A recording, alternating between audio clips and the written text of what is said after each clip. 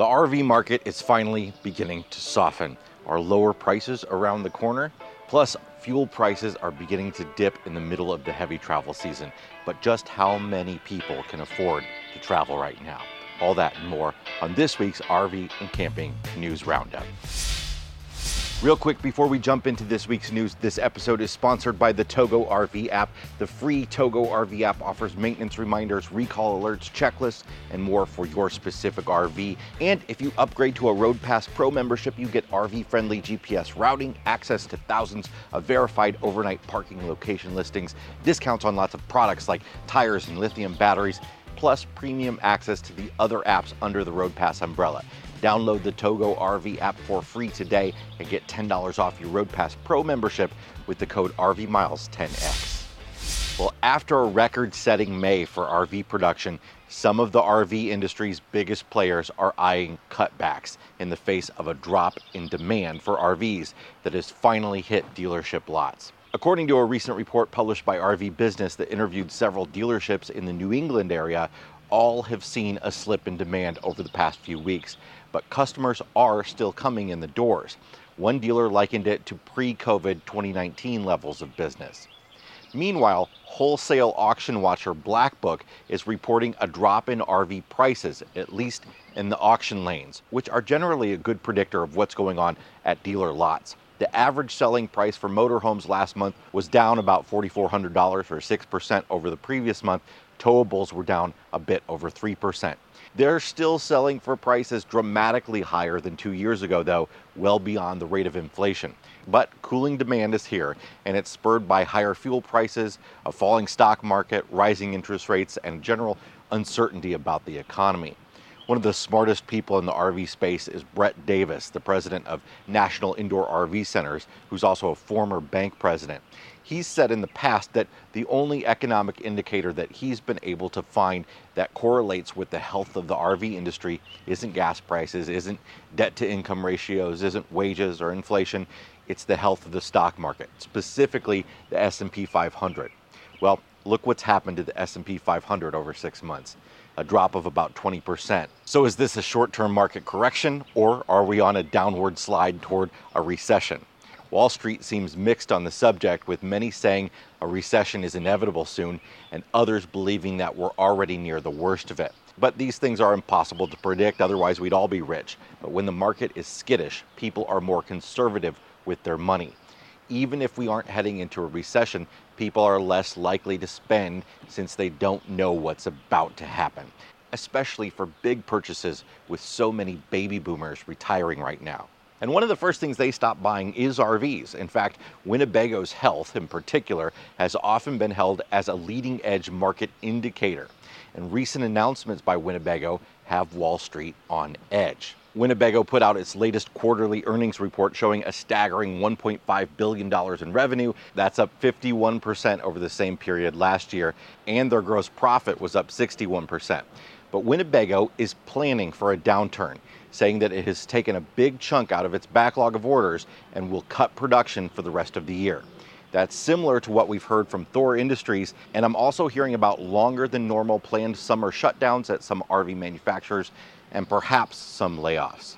It seems the big players aren't feeling the hit yet, but are planning for it to happen. Part of the recent drop can be attributed to the Federal Reserve's recent 0.75% interest rate increase. A lot of ink's been spilled about how that's the biggest rate hike in 28 years, but what I'm not seeing written about anywhere is how the overall rate is still lower than it was in 2019. It doesn't seem to be affecting anyone's desire to get a loan just yet. That's because employment remains high and wages are up. But a recession will certainly kill jobs, and that's the big concern, even bigger than inflation. Regardless, more rate hikes are expected, and they're specifically designed to slow down spending. Inflation is increasing so dramatically because Americans keep spending heavily and borrowing heavily, even with higher prices. Higher interest rates are designed to get people to be less likely to buy a house, take out credit card debt, or buy expensive items that require loans like RVs. I still don't think we're witnessing a dramatic plunge in the RV market. It still feels a bit more of a return to normal after a crazy year of sales and production. But the big question is what will happen in the near future. If I were to venture a guess, which I don't often like to do, I'd say we're looking at seeing some real deals in the fall as the camping season closes. So that's RV sales, but what about travel? Well, fuel prices are devastating to so many people right now, and I particularly feel for full-time RVers and big diesel pushers paying an average of $5.76 a gallon and getting 8 miles per gallon right now. The folks over at RV Trader have provided an update to a survey that we shared with you from RV travelers that they took back in March on the effect of fuel prices. 57% of respondents are now adjusting their plans to account for their fuel budget. Over 50% have decided to stay local and travel fewer miles. 36% have opted to skip their multi-location road trip and instead stay in and enjoy one stop for longer. 20% are planning shorter trips, and 21% are canceling trips altogether. For 43% of respondents, it was that $5 per gallon fill-up threshold that really caused them to reconsider. It was more than they were willing to pay to stick with their original plans. And fuel prices are starting to retreat just a bit, but that's significant because it's the first time it's happened in a while. The average gallon of gasoline has dropped 16 cents below the all-time high set about 3 weeks ago.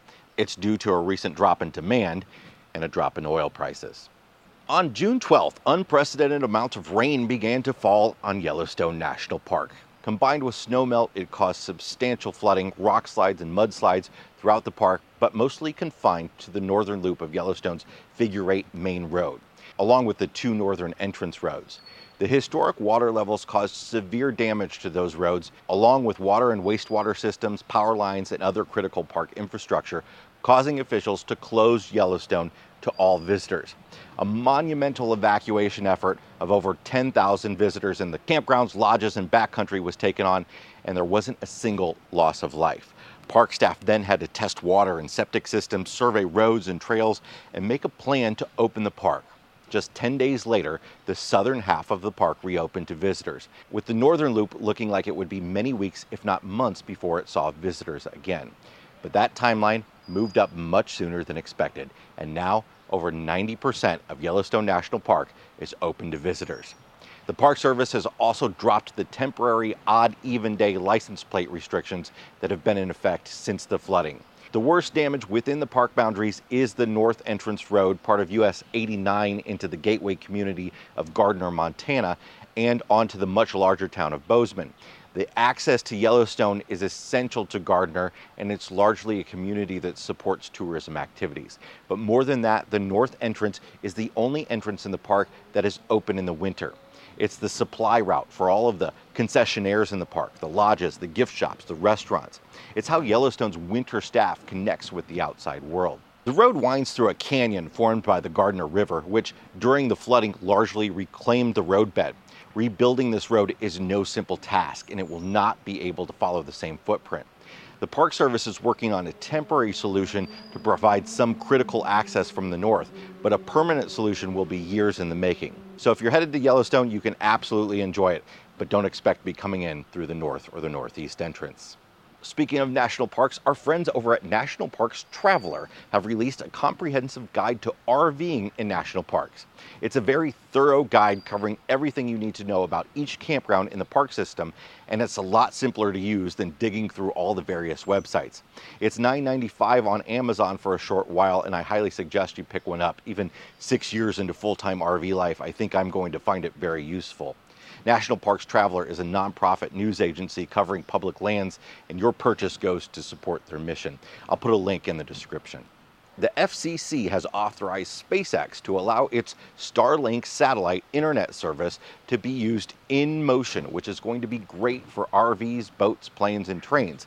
It also opens up possibilities for a future mobile antenna, which I've heard from multiple sources is definitely on its way. One that you can mount to an RV and runs off of 12-volt power. Starlink has already signed deals with airlines and cruise lines in order to provide internet to travelers.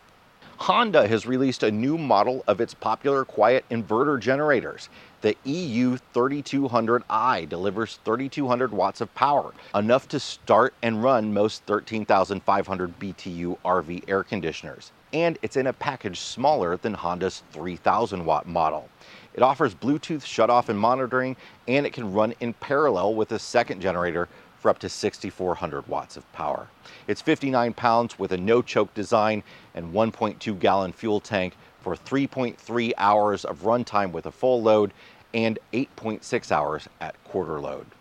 We've heard from many people recently who've seen a new motorhome or a truck in their price range on a dealer's website, only to show up and find it's already sold or unavailable for some mechanical reason. Meanwhile, they're shown a much more expensive model, especially in the bare bones inventory at truck dealerships. It's a bait and switch practice that the Federal Trade Commission has its eye on, and they're seeking to ban it along with many of the junk fees some end up paying when they make a purchase. The new proposal would prohibit dealers from making a number of deceptive advertising claims to lure in prospective car buyers. A common one that the Commission sees are prices that aren't available to the mass public. The price they list online might be only for recent graduates or members of the military. The proposal would also prohibit dealers from charging consumers junk fees for fraudulent add-on products and services that provide no benefit to the consumer. The Commission specifically called out nitrogen-filled tires as an example, but you could also lump fabric protection into this category. RV and car dealers wouldn't be able to charge for an add-on without a clear written consent, and dealers would be required to inform customers about the price of the car without any of the optional add-ons. This would also affect the required pre-delivery packages that some RV dealerships make customers pay for cleaning and inspecting the RV. Dealers would need to provide a true offering price for a vehicle that would be a full price a consumer would pay, excluding only actual taxes and government fees, not dock fees and such that are made to sound like taxes, but are actually charged by the dealer. The Federal Trade Commission says that the ruling could save consumers more than $29 billion over 10 years. The Commission's asking for public comment on the rules, and you can find a link to the text and where to comment in the description for this episode. That's where I'm going to leave it this week. I'm Jason Epperson with RV Miles, and we'll see you next time.